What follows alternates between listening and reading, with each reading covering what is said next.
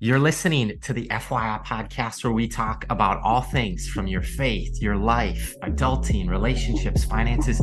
Today, we're talking about your mental health. I'm Josiah Canelli. And I'm Micah Canelli. And we just want to say thank you so much for tuning in because we launch new episodes every single Friday. We want to see you end your week strong and begin your weekend even stronger. So if you're listening and you want some friends to tune in, please subscribe, rate, review, pose your questions. You as the audience have a lot of questions about mental health, anxiety, depression. How do I deal with it? What do I do with it? What is it? And all those layered questions that many of you are asking. So that is what we're going to lean into today. And we are joined again by one of our favorite guests that he can't get rid of us, I don't think. So Josiah, who is that special guest? Well, let's bring on Dr. John Delonny. What's up, man? What's up? How we doing? We're doing so good. We love the fall weather here in Minnesota, and we're hanging on before that snow comes, I guess. I bet the fall weather there is the depth of winter for me growing up in Texas. Just fall weather in Minnesota. Is it above freezing? Oh, yeah. Yeah. It's like 65 this whole week. Yeah. If it goes 65 in Texas, it just shuts the whole state down. In Tennessee, we're kind of in the middle, but. And we saw you here. It was Smart Money, maybe? Yeah. Yeah. It was an event. Was it the spring? It had to have been. I think there was snow on the ground and it was a lot colder. It was pretty cold that day. It was like whipping wind. I was like, oh gosh, this poor team comes every time. Oh, fantastic. And so we're talking with Dr. John Delonny today. He's a best-selling author, mental health expert, and host of the Dr. John Delonny Show. He has 2 PhDs, a lot of experience in counseling, crisis response, and higher education. Dr. John's goal is to help you navigate tough decisions, improve your relationships, and believe you're worthy of being well. And talk about that to launch us today, Dr. John, of what does it mean to be well? What's your hope for maybe a college student who feels like, man, I'm overwhelmed with life. I'm weighed down by things. Man. I'm carrying a lot of baggage. Paint a picture for them of what does it mean to be well? That's a great question. And it's funny, I've done about 1 million interviews and I don't think someone's asked me that question yet. Like, what's a picture of that look like? Because my initial thought to that question is, I think the simple, non-true answer to a college student who feels weighed down by a lot is to shed all that weight. Because I want to look at a college student and say, no, if you're doing college right, it's hard. And you have a lot of classwork and you have a lot of financial issues and you have a lot of personal responsibility. You have a lot of trying to figure out what you believe. And is this what you want to do with your faith and your belief and with your body and with all those, like with your romantic relationships? And I don't think the answer there is to just shed all that weight. So I think if I'm looking at talking to a college student and we're sitting down having coffee, what does being well look like? I think that is, are you taking care of yourself in a way that allows you to continue on the path that is going to get you where you can best realize your place of service in the world. And that means carrying really heavy things and doing hard stuff a lot of the time. And that means skipping fun things and doing hard things and staying up too late sometimes and getting up too early sometimes and working long hours and all those things. But you're also taking care of your body and you're taking care of your faith and you're taking care of your relationships and you are doing the things you need to do so that you can keep going back and doing those hard things and get wherever it is you're going to end up going. Oh, I love that you went there, even with like, you don't want to shed it. Like you want to walk through it. And I think sometimes even when you're in the gym and you're strength training, you don't want to be benching 100 pounds. Your goal is 200 pounds. But I mean, we're in this training ground where college is a great incubator for personal growth, personal development, personal awareness, self-awareness of how we spend our time, where we spend our money, what do we say yes to, what do we say no to. And I think even we talk to 40, 50, 60-year-olds, we're like, I still don't know what I want to be when I grow up, but I know that I'm doing what God's called me to do. Yeah. And until he says, no, I'm going to stay right here, and staying in the classroom, or if maybe you're enrolled in the military and you're tuning in, and just let your yes be yes and your no be no. And I think when they're bombarded with all these questions of future, it kind of just paralyzes them in a form of anxiety of like, I don't even know what I'm going to have for supper tonight, let alone where I'm going to be in 5 years. I don't have a plan.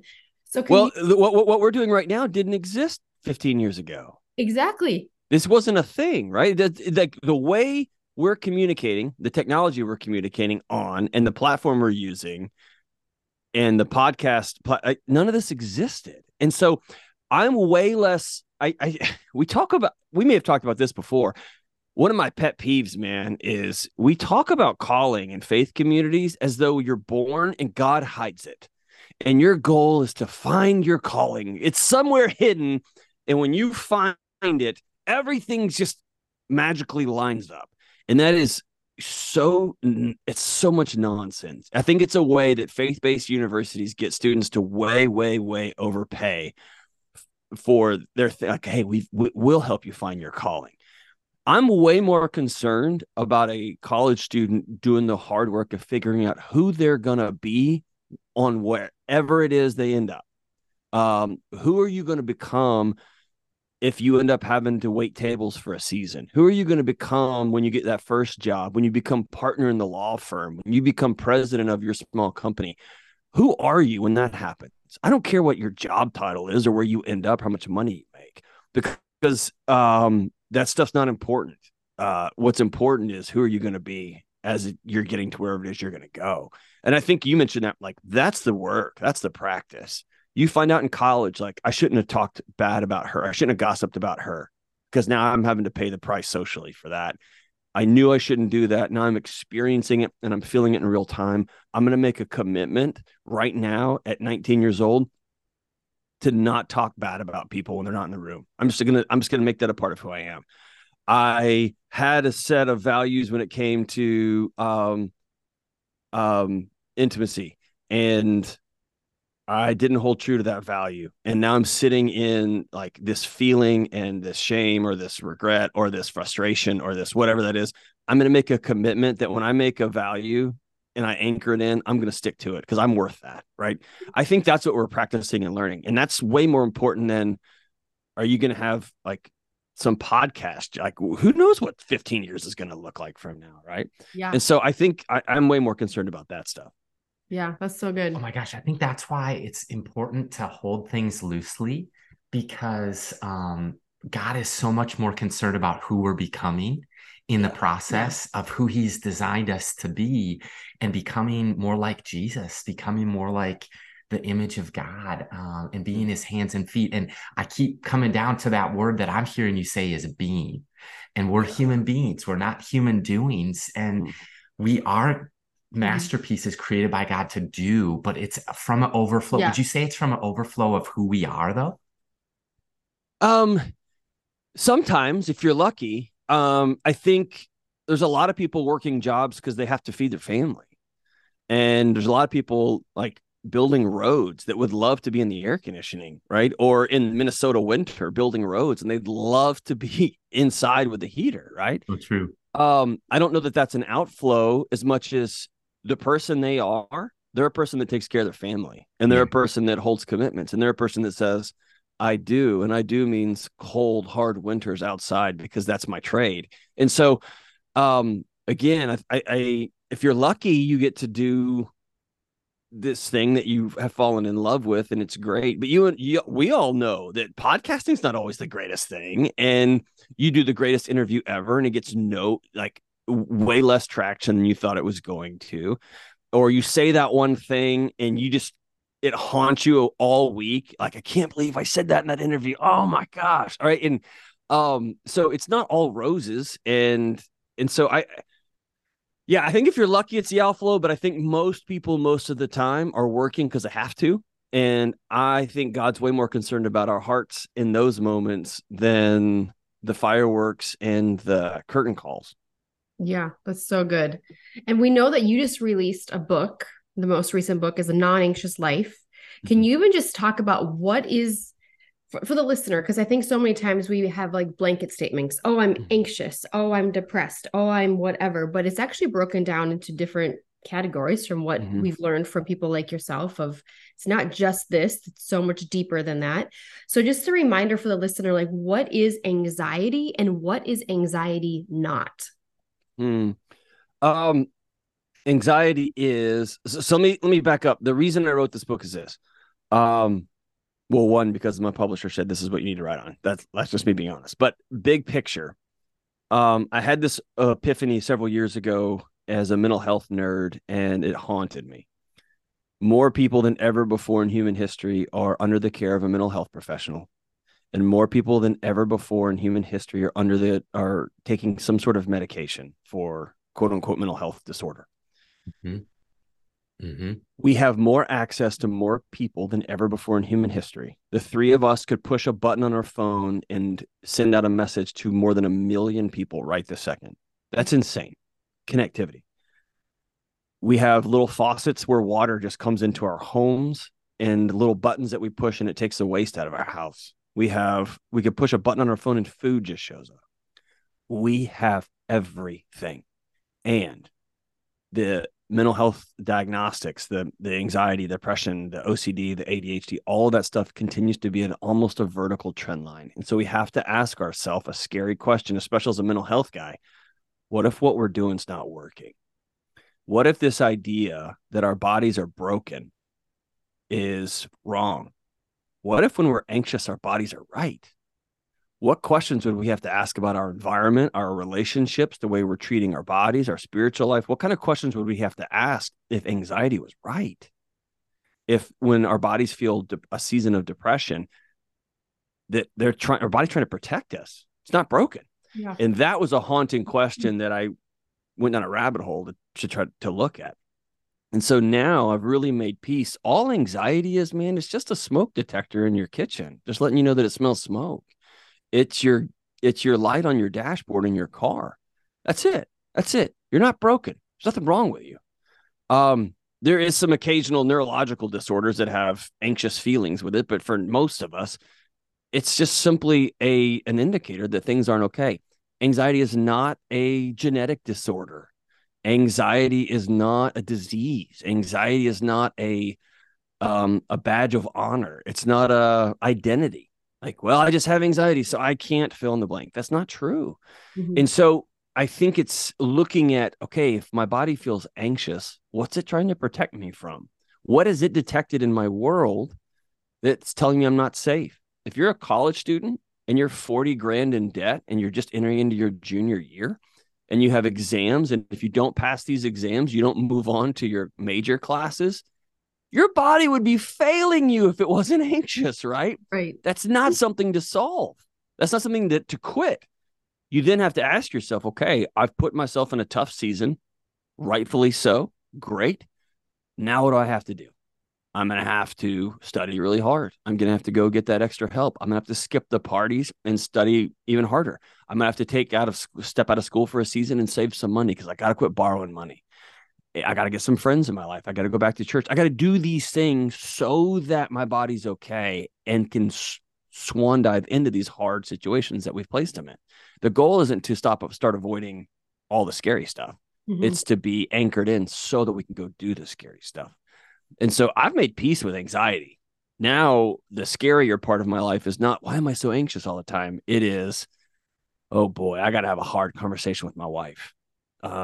I'm going to have to circle back and go sit down with my pastor and have a hard conversation. Like, right. That's the harder stuff about anxiety nowadays. Oh man. And we talked, gosh, about a year ago on the Young Adults Today podcast about anxiety, but also I think I had asked you maybe a question about parenting. We've got two little girls, they're 3.5 and 2. Mm-hmm. And I think you said something to the effect of, man, if you want to be a good dad, put down the phone and touch your kid's face. I think you said something like that. Mm-hmm. Yeah. And so I notice in my life, 2023 coming up, the door's knocking on 2024, and I look at the life that we're living and evaluate a little bit. And I think the source of so much unnecessary anxiety can come from right here. Quick example, go to pick up the girls earlier this week, and they were both fighting each other for my attention. So what I did is I left the phone in the car and and so Engaged. many times I've been guilty of not doing that. But a few days ago, I just had a small victory where I left it in the car and I just chased them around the yard. We just had a really fun time. And I noticed that their anxiety was a little bit different. My own anxiety was a bunch different. And I just think that, I mean, if you will, where my mind goes with this conversation is, half of the US population, found this in your book, is reporting burnout in America. The average college student in 2023 is experiencing the same amount of anxiety as a psychiatric patient did in the 1950s. So there's something, and loneliness is skyrocketed. You talked about that. Where my mind goes with this conversation is, are we doing it to ourselves unnecessarily with phones, with the digital world? Any thoughts on that? Yeah, I mean, there's a couple of thoughts on that. I was very anti. I mean, if you listen to my show, I sound very anti-screen, and I also want to be pro data. And so the data doesn't back up that social media has destroyed us or our phones have destroyed us. I think what the phone is, it's a giant adult pacifier. It allows me to not engage with the things my body's trying to tell me I need to do to be well, because those things are often uncomfortable. What you just painted is a beautiful picture of a dad and his daughters. But can I offer the other side of that? It's very boring running around with a 3 and a 2-year-old. It's just boring. And it can be fun and silly for about 7 minutes. And then I want to set my eyelashes on fire, right? Because I don't know what we're doing. And one kid just keeps crying. And then the other kid wants to like change the rules of the game right in the middle again and again and again. And I'm like, I don't know what's happening. And so it's mind numbing. And it's not quote unquote fun all the time. Sometimes it is, man. My daughter and I got into a wrestling match yesterday before work and school in our kitchen floor. I haven't laughed that hard in a calendar year. It was hilarious. She's 7 and it was off the rails. And I was laughing so hard. And that was genuinely, I had a great time. I haven't had that much fun in a long time. But dude, sometimes it's not fun. And so I can avoid it. I can put in my big digital pacifier and it Xanax my day. I can just disappear from my day. Right. Mm-hmm. So I think what our phones allow us to do is never experience the discomfort I have with my wife when we're distant from one another. I never have to experience. I don't know what to say to my 13-year-old. I don't know what to say. I can just numb it out. I just got home from work and it was a bad last meeting and I'm kind of worried about if I'm going to get the promotion or not after all. And my phone lets me just disappear from that. And my body is screaming at me, hey, no, we have to feel this. You need to go exercise. You need to call a friend. You need to get some wisdom. You need to go have a cup of coffee. You need to spend some time in prayer and meditation. My phone lets me like divert from all of that. And so I think that it's the great evil of the digital experience is it allows us to be present in our lives without being there. It is cool. And I meet people all the time. We had a big marriage retreat this weekend. There's 1,000 people up here in Nashville, and more than one person pulled me aside and said, I watched something from you on TikTok and I had a suicide plan. And I watched a 30-second clip from you and I paused and I called somebody. Thank you. Right. So I have to own that social media, like when I put up a post, it goes to real human beings living real lives. That's true. And so it's not all evil. But if you're using that as an escape from reality, I think that's where it becomes dangerous. And I think that's how I use it. That's how most people I know use it. It's just a way to not experience the boredom and blah and reality of our lives. Maybe the boredom and blah is good for us that run at breakneck speed sometimes. I think our bodies are desperate. And I think this is the neuroscience to back me up. I think our bodies are desperate for boredom. That's how it recalibrates. That's how you have actual thoughts. That's how you start to put things into order. And we just shove more info, more info, more info, more info.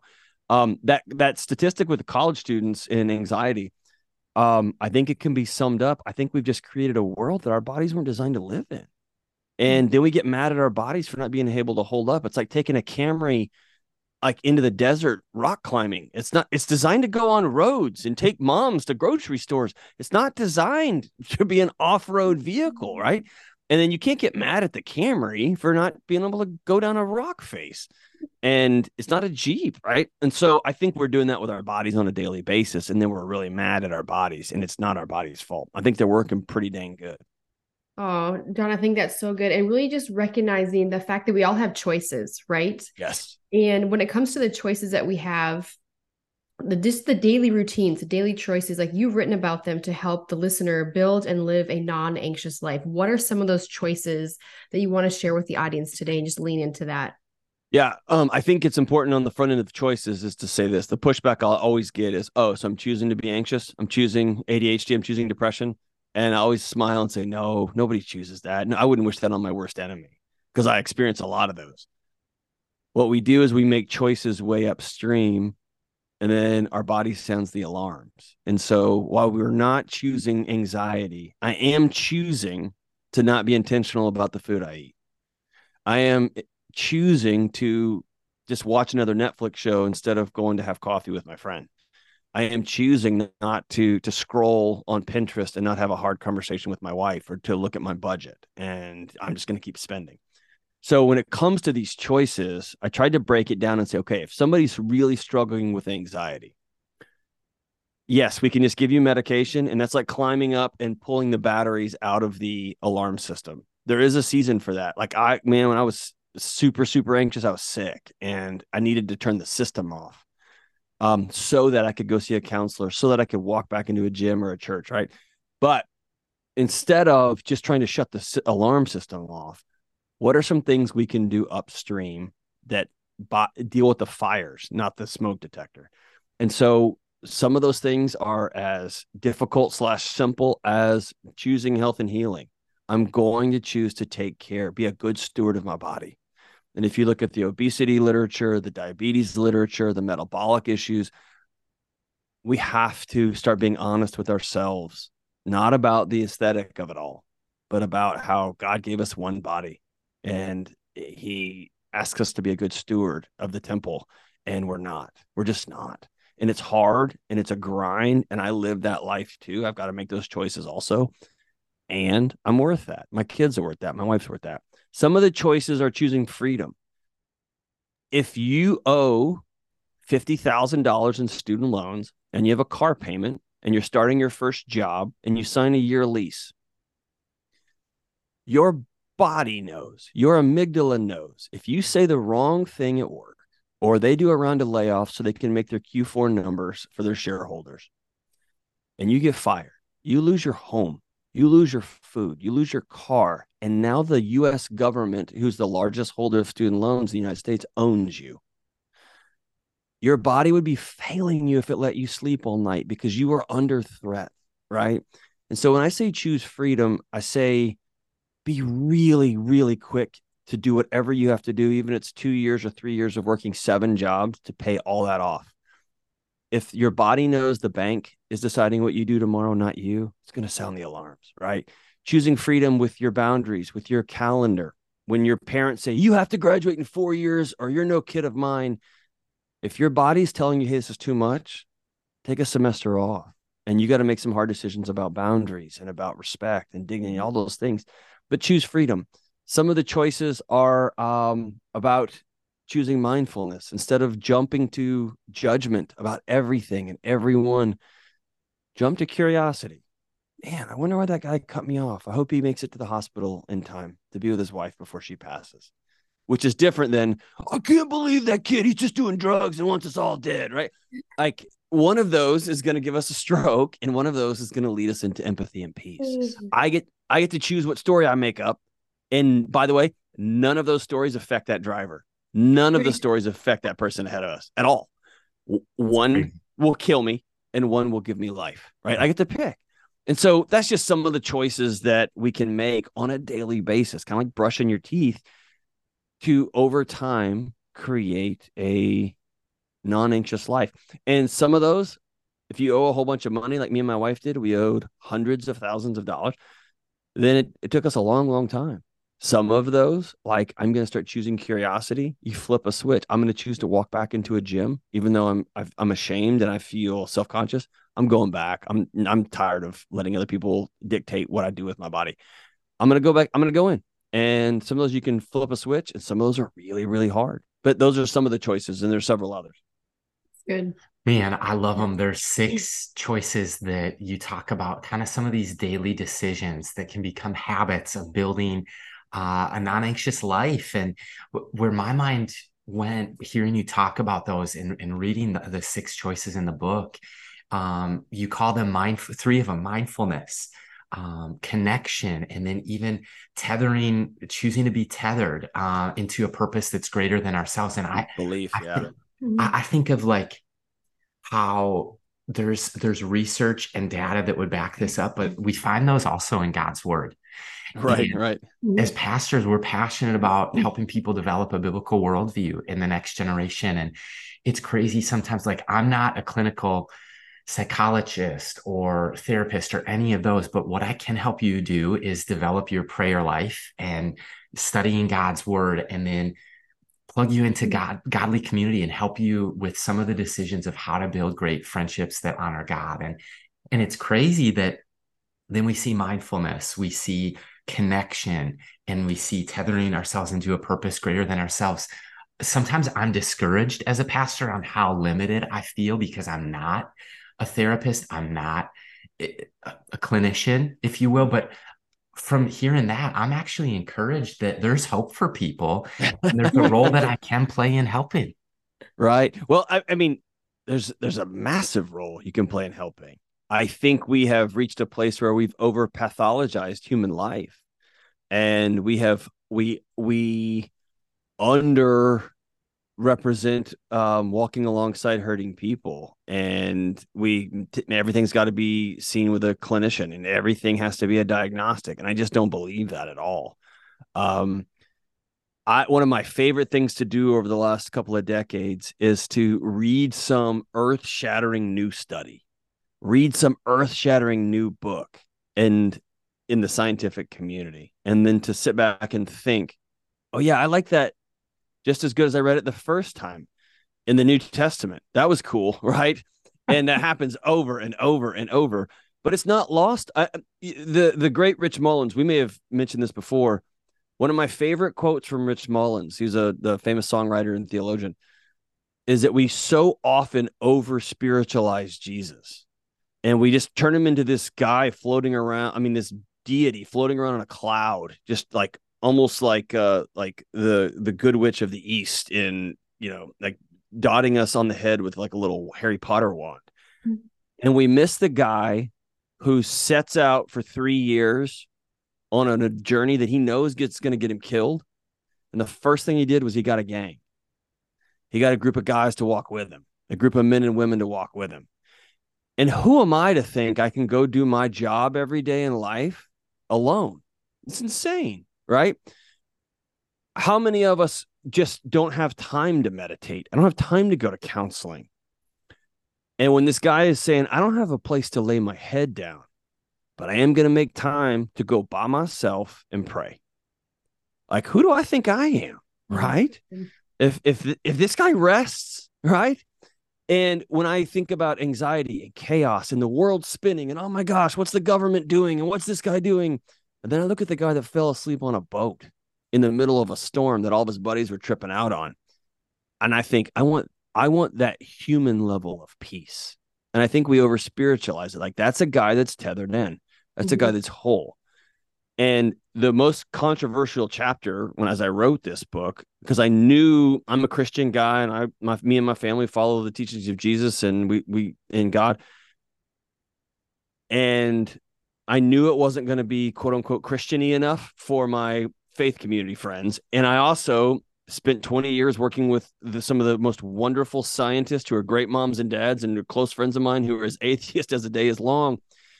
And I had to look at them in the eye too and say, hey guys, all of us, regardless of where you land, we've created a culture where we can, like I said, we can push a button on our cell phone and food shows up. We can turn a knob and water comes out. We've gotten really arrogant about our role in the universe.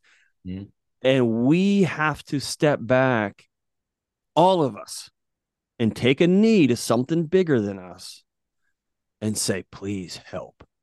Because I was never designed to hold up the universe. And our culture tells us that you go do you. You are the center of your world. Mm-hmm. And we even say things like, what's your truth? That's not even a real sentence, right? But that's exactly. Where we've landed. That's where we've landed. Exactly. And when you worship, when you cut ties, like David Foster Wallace is a guy I cite in the book who's one of the greatest writers of my generation and an atheist. And he even says, hey, you call yourself an atheist. It's not true. It's not real. We are created to worship, period. And if you worship beautiful things, if you worship beauty, you'll never be beautiful enough. And if you worship money, you'll never have enough. And you can go down that rabbit hole. If you worship achievement, you will never cross that final finish line. And so as beings created to worship, I have to know I cannot put myself at the center of the universe because I was never designed to be there. And so I'm going to tell you, you have to be in submission of something bigger than you. For me and my family, that's Jesus. For you and your family, fine. For my atheist friends, it might be the birth and life and death and resurrection cycle of nature, and you're going to become part of the soil and a tree is going to grow out. Fine. You have to be a part of something bigger than yourself. And it sounds scary at first. And for people who've experienced religious trauma, they've been hurt inside of a church over the course of their life, or their parents were ugly to them and they beat them up with a Bible growing up. That can be scary. And at the same time, it doesn't mean it's not true. And so you have to take a knee and say, something bigger than me is at play here. Please help. And I think there's your whole body goes whoosh when it realizes it's not holding up. And that's anxiety. That's anxiousness. And you're describing the human experience that I've felt it. And I'm not trying to speak for Micah, but you felt it. And John, I know you felt the late nights being overwhelmed or going to school and just wondering what is purpose and what am I doing? Why? Yeah. Well, and how many pastors I've sat with behind closed doors. And I've said this repeatedly. Hey, your church may be struggling. You may be lost. You may be just deconstructing your own faith and you're scared because you're also a pastor at the same time. But the kingdom of God's never in trouble. Yep. You might be not all right, but don't put that on him. He's good to go. He's squared up. Our human systems trying to navigate this might be a mess. The kingdom's never in trouble. And if I can open my hands to that, that's peace. Yeah. And we often think of peace as nothing bad happening. That's not peace.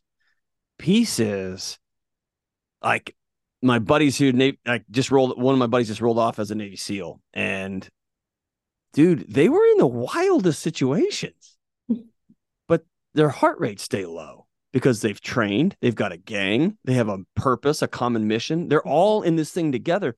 And so peace isn't nothing bad happens. Peace is, are you whole when the storms do come?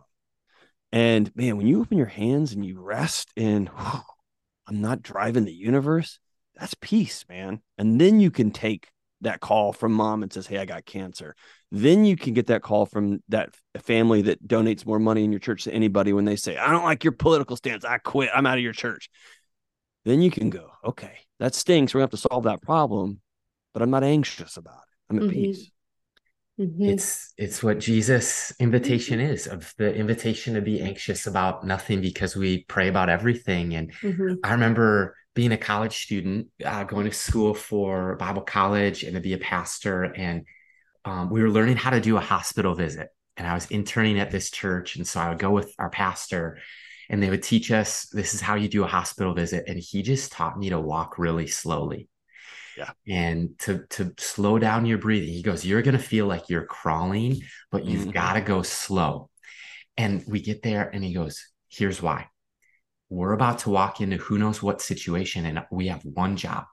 we're going to be a non-anxious presence. Well, you were trained well, brother. That's awesome. Ding, ding, That's ding. awesome. And I Yep. mean, Pastor Jerry, he would be like, hey, we're not going to sit down. We're not going to stay too long.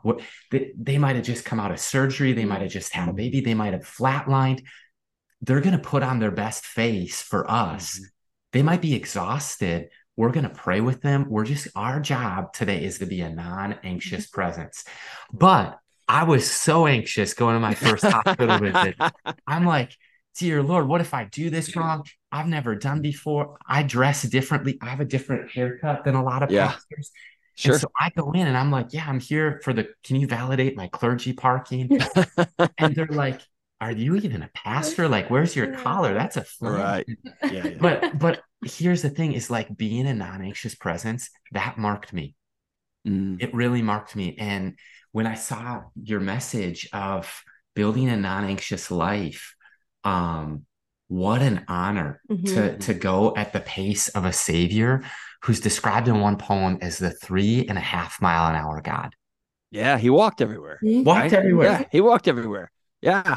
And it's funny that I'm just so grateful that training exists out there. I've run into some situations where I look at pastors in some crisis moments and I think, you didn't have that class. You learned Greek and Hebrew, but you did not have that class, right? So good for you. The guy who trained me on crisis response and why he said, always walk. When someone comes running in and they're like, oh my gosh, so-and-so's going to kill themselves, and always walk, because you don't want to bring your chaos to an already chaotic situation. Bring peace where you go. And I love that. And the world needs less chaotic presence. And peaceful presence is not rewarded all the time. It's rewarded over a long time. People start to realize, man, I just feel better when that guy's around. But in the short term, it looks like apathy. It looks like that guy doesn't care. It looks like, man, if he was really fired up, he'd be ready to rock and roll. The world doesn't need any more snap into a Slim Jims, man. The world needs peace. The world needs people who have both their feet on the ground, even in the midst of a storm, who can say, I don't know the answer, and I'm scared too. But I'm anchored into something bigger than me. I'm anchored into healthy eating habits. I'm anchored into a whole bunch of, or one or two really close friends that I can call in the middle of the night. I'm anchored into, I don't owe anybody any money. And so, okay, I get fired. That would be really awful, but I'm still going to have groceries, right? And it's these physical things. And man, you can walk into a situation like that and be really sad, be really heartbroken, be really scared, but you're not anxious. So good. So true. And one of the storms that I see, and you alluded to it earlier, this is like a passion of the Ramsey Solutions team that we just resonate with, and we're passionate about it too. And I mean, you talk about 1.7 or 1.8 trillion dollars in student loans. And I mean, there's millionaires and billionaires. There are no trillionaires. The entire GDP of Canada is about $1.8 trillion. So when you talk about that, I mean, and they're the 11th largest producing country in the globe.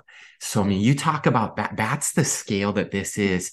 And it's not just that it's affecting our country, it's affecting people. And what I'd be curious is, do you see money and student loans or debt? Do you feel like that impacts our anxiety, our overall mental health or well-being? Yeah, it goes back to us saying earlier, if your body knows that one wrong thing and you lose your food or your shelter, I mean, it would be failing you if it let you sleep all night. It would be failing you if it wasn't trying to get your attention because you're not safe, right? And all throughout human history, debt was used as a form of human control, as slavery. I saw my good friend, and you need to have her on the show, Jade Warshaw. She's amazing, but she was showing me this thing the other day, that the single biggest revenue driver in the United States of America is student loan payments. And so if you think about that globe, like as an overarching picture, the United States has decided to enslave its citizens and extract a toll from them, like a literal toll, like a dollar and cents in the form of interest payments. That's insane that we allow that to go on. And so it's not a government that cares about its people. It's a government that is making additional money beyond the tax dollars off of its people. And I'm also somebody who worked at universities for almost 2 decades. I believe strongly in an educated citizenry. I do. I think it's a public good. I think it's good for everybody to have an understanding of what's going on and to know how biology works at a basic level so that we can get through what happened with COVID. That was a bunch of people, all of us who didn't know up from down, right? And people could tell us anything. And because we didn't have a base level of education, we couldn't even respond with anything other than blindly doing X or ragefully doing Y. Wow. And so I believe in an educated citizenry. I don't believe in mortgaging my soul for it. And so we've bought into a lie that you have to go to college X, that you have to take out loans Y. And I live in a state that gives 2 years of free community college. Why anyone would not take advantage of that is beyond me. It's madness. Unless you are fortunate enough to grow up in a house where your parents can write a check. Cool, knock it out. That's amazing. And be happy about that. But for the rest of us, go to the local school where it's for free and work while you're there, and then go to the next option that's best for you that you can actually afford. And so I think there's so much middle ground here, and it turned into a big political chaotic mess. And when that happens, I have to back up and look in the mirror and say, okay, what can I control? I can make a choice that my mental health, both in the current and in the future, is not worth 30 years of escalating student loan payments. It's not. And so I'm going to forego 4 years of parties, or I'm going to forego a really amazing school that I got in on the wait list, which was awesome. And it would be so cool to have that t-shirt. I'm not going to lie. It'd be so cool to have that certificate. Do you know how many people asked what college I went to when I took this job? 0. You know how many people asked what college I went to at my last job? 0. What college I went to, the one before that, I worked there. The college before that, 0. Right? And I was working in universities. Yep. And so I would much rather a college student go to a local state school that they can write a check for and work their butts off. Get to know the faculty, make every cup of coffee go to every student lecture, go to every guest speaker, take every internship, and become really, really good at your job. And yes, the data tells us that some businesses are just going to look at the top schools and the top graduates of those top schools. Cool. Merry Christmas. I'll see you in 5 years, because that's how hard I'm going to work, if that's what you want to do. Or you can look at the data of the people who work in those big giant firms, and you can see that they don't really like their lives, and you can see that you dodged a bullet like the Matrix, right? Whatever it is you want to do, get out of college owing no money and start your life at least at 0. And you're going to find you have peace when you sleep. You're going to find that you make different professional decisions. You're going to find when that toxic boss asks you to do something that is against your values, you look at them and you smile and you go, yeah, I'm not doing that, because you don't owe anybody money and you can, right? It's just about peace. And by the way, you find yourself being extra generous because you're not sending a bunch of student loan payments. You're able to tip that waiter at the Waffle House obnoxiously because, he's struggling, and you can be really, really generous. John, I think that's so good. It takes me back to the university that I went to. And what I was able to do was work 2 years on college campus. And I did get to know the faculty. I did get to know the staff. I did get to know the professors. And it was a Christian Catholic Benedictine school. And I laughed so hard the moment I started getting to know some of the sisters, because they were the professors like that founded the university. And they're like, would you like to come and check it out to become a sister and see you have a heart for generosity and service and all these different things. I thought it was a joke, but I'm like, wow, what an honor that you see these attributes of me, but I don't think I'm called to be a nun, but I love you. But it was just I have a heart fun. for service, but I also got a heart for that too. Yeah, right, exactly. Yeah. Oh my gosh, it's so funny. Praise but God. I mean, all those opportunities came our way. I mean, Got him. Right. So I'm not I think there is you're just funny. poo-poo on college. I'm not that at all. I think 18 to 21, 18 to 22, 18 to 25-year-olds need great mentors.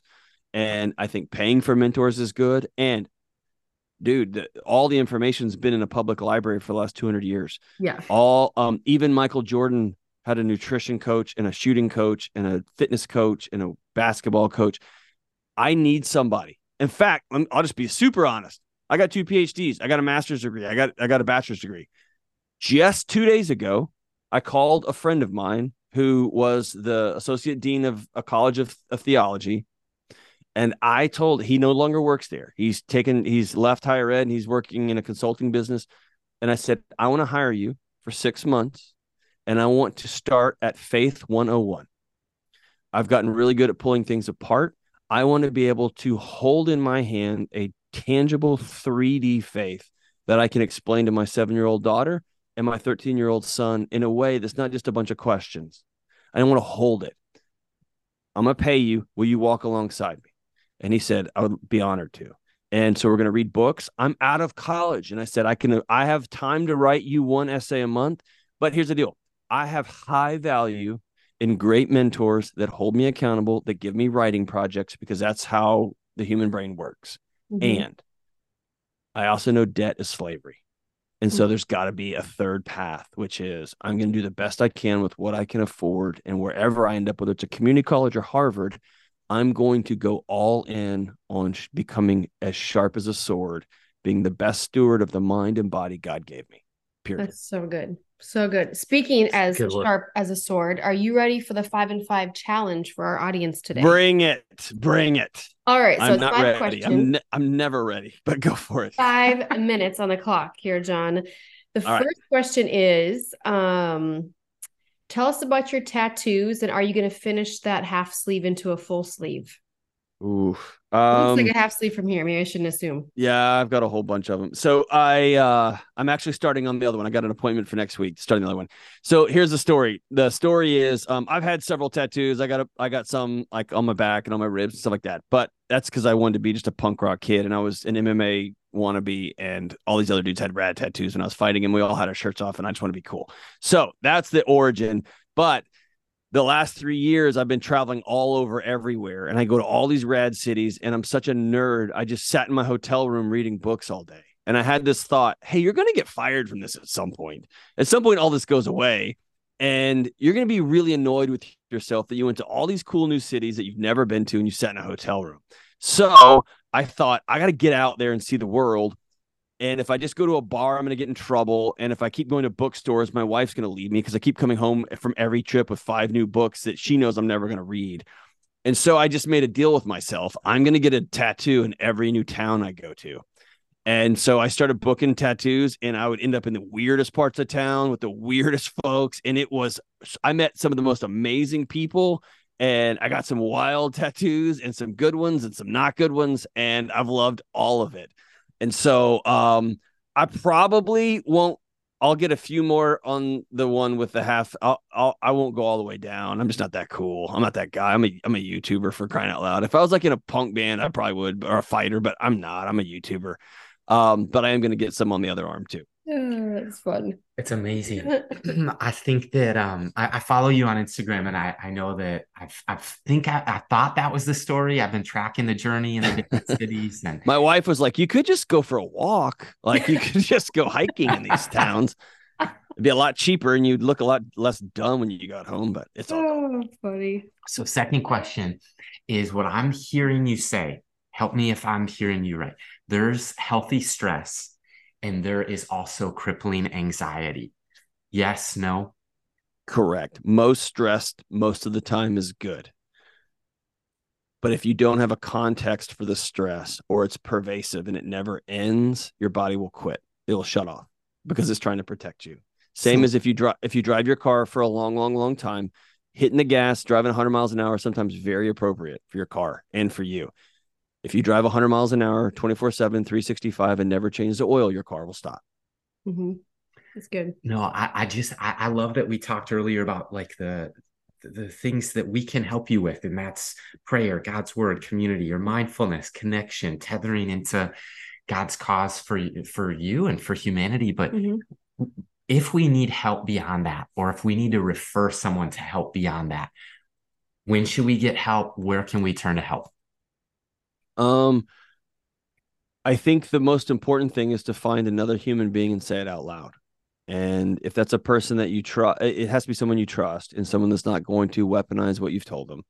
That's why I often tell people don't be super vulnerable. Don't be overly vulnerable at work, because they have to take that into consideration when they're thinking about you as a promotion. That's not because they're bad people. That's because you told them, hey, I'm really struggling with stealing. Right. And they like, I can't put you on in charge. Finances. You're in charge of finances. That's right. Right. And so I think finding somebody who's safe. Unfortunately, we've created the loneliest generation in human history. And so often that is a professional therapist, of which I see one still myself. My wife sees one. I have great value in that. I don't go see a therapist just to have somebody to talk to, though. I go see a therapist for some very specific healing or some very specific tools that I need to learn and practice. And that's what a therapist will help you practice. Mm-hmm. Being awkward will help you practice. Sitting in discomfort will help you practice those challenging social situations that are way less pressure than when you actually go do it in real life. And I think having a pastor or a spiritual advisor that you trust. I call Justin McRoberts, who's a guy out of San Francisco who I love and trust. And he's somebody, when I have tough spiritual questions that I'm wrestling with, my pastor, JP Conway, is another person I'll go sit and talk to and say, hey, you're my pastor of my local church. I have submitted to you. Yep. I need some wisdom on this deal. Mm-hmm. And it might sound weird that I'm a public figure and I've got 2 doctorates and I'm a pretty smart guy. And yet I chose to go to his church. And when I did that, I chose to be in submission to him as a spiritual leader in my life. That's a choice I made. And if I fight him or if I dishonor him, that's not cool. That's not me being the person that I want to be. And so I think the important thing is have somebody that you trust and that is safe. For most of us, that is going to be a professional of some sort. If you work really hard, which everybody should, you should have 2 or 3 people of the same gender that you can sit down and have nachos or a drink or go for a walk or go for a hike or something where you can say, here's the good stuff, here's the bad stuff, and here's the really dark stuff. And you don't have to look them in the eye. I've heard it said women often do it kneecap to kneecap and men do it shoulder to shoulder. Like, that's fine. I don't care, but you have to have people that you can talk openly with. Good. Excellent. Well, here's the curveball. If you could ask Josiah and myself one question today, what would you ask us or want to know? What's the hardest thing in your marriage this season? Oh, man. I'll go first. I would say, so we started as a nonprofit organization. We're a little over a year old. I think we're just kind of reaching the end of our fundraising. And I think that fundraising mindset has definitely taken a toll on our capacity in a way where it's like, kind of like a kid in the back seat, like, are we there yet? Mm-hmm. While still filling the car with gas and being like, we're not done until we're done. And even when you are done, you still maintain, you keep raising, like it's not going to stop. So I think that of just really not putting the ministry, or let's just say the nonprofit, at the center of our marriage and keeping Christ at the center, because there's so many things pulling. I think that for me personally, I think that's the thing that's been like, not blissfully unaware. I've been very aware. So just fighting for that, what needs to be first and what truly does come first and who is our source. So my thought in addition to that, but more specific to me, is Micah is amazing. And she brings something to the table, and she, in our marriage, in our family, she sees the world in a different way than me. And I think my regret or a failure I've had is trying to change who she is or what she does, when it's like, you know what, if we were both the same, if we saw like the exact same, it would be a pretty boring story. It would be one of us would be unnecessary. And so I think for me, it's that surrender, not even just like compromise or negotiating, but just like, hey, you know what, the way you see the world, that's awesome. I'm not trying to change you. I'm trying to change me, and I'm trying to be more like Christ. Like, I think that is, you know, talking for us or for me. I think that's it. Very cool, man. Well, thanks for sharing that. That's awesome. You bet. Okay. Question 4 of 5 is your favorite treat. I know you're fanatical about like healthy nutrition, so it could be that, or maybe it's something that you just like to treat yourself to. Oh man, I've got like a very unhealthy addiction to gummy candies of any sort, jelly beans, gummy worms, gummy anything. And then this morning I had a new. I was reminded of an old addiction. I feel like an old like drug user that's been sober, and then I was walking out of. I take my son to breakfast every week, and we were walking out, and there was a little pumpkin. Like they have like little candy because it's Halloween season. And dude, it was filled with those little craft caramels. Ah, yep. Oh, dude. I forgot how like Sugar. laced with cocaine and heroin they You are. kind of get stuck in your And teeth. so, oh, I know, but you can chew them all day. Oh my gosh. So, anything candy and cheap, terrible calories I'm into. Oh my gosh. Okay, here's the last and final question. If you could leave the listener with one word of advice or wisdom, what would you want to leave them with today? That they are probably, whatever they're going through, they're probably not broken. Good. Their bodies are probably working exactly as they should, which is actually a scarier proposition. Because instead of being able to go to the mechanic and just saying, hey, will you fix this tire? It's harder when the mechanic comes out and says, yeah, you got to change how you drive. And so I want you to ask yourself, if you're feeling anxious, what is the state of my relationships? What is the state of my physical health? When's the last time I sat down with somebody and said, I'm struggling with my faith? What is the state of your calendar and your clutter and your finances? Let's be honest about those things. And then your body being anxious, you're going to go, oh, yeah, thank goodness my body's working great, trying to get my attention. And let's start dealing with the fires in our house, not just getting mad at the smoke alarm that's always going on. So good. What a note to leave us on. Our hope for you as the listener, to take it back to the very beginning, is that you would believe that you are worthy of being well, that God has a picture of health and holistic well-being for you. The banner over your life is love. And we've enjoyed this conversation today with Dr. John Delonny. We hope you'll check out the resources at Ramsey Solutions and his latest book, How You Can Build and Live a Non-Anxious Life. This is the FYI Podcast.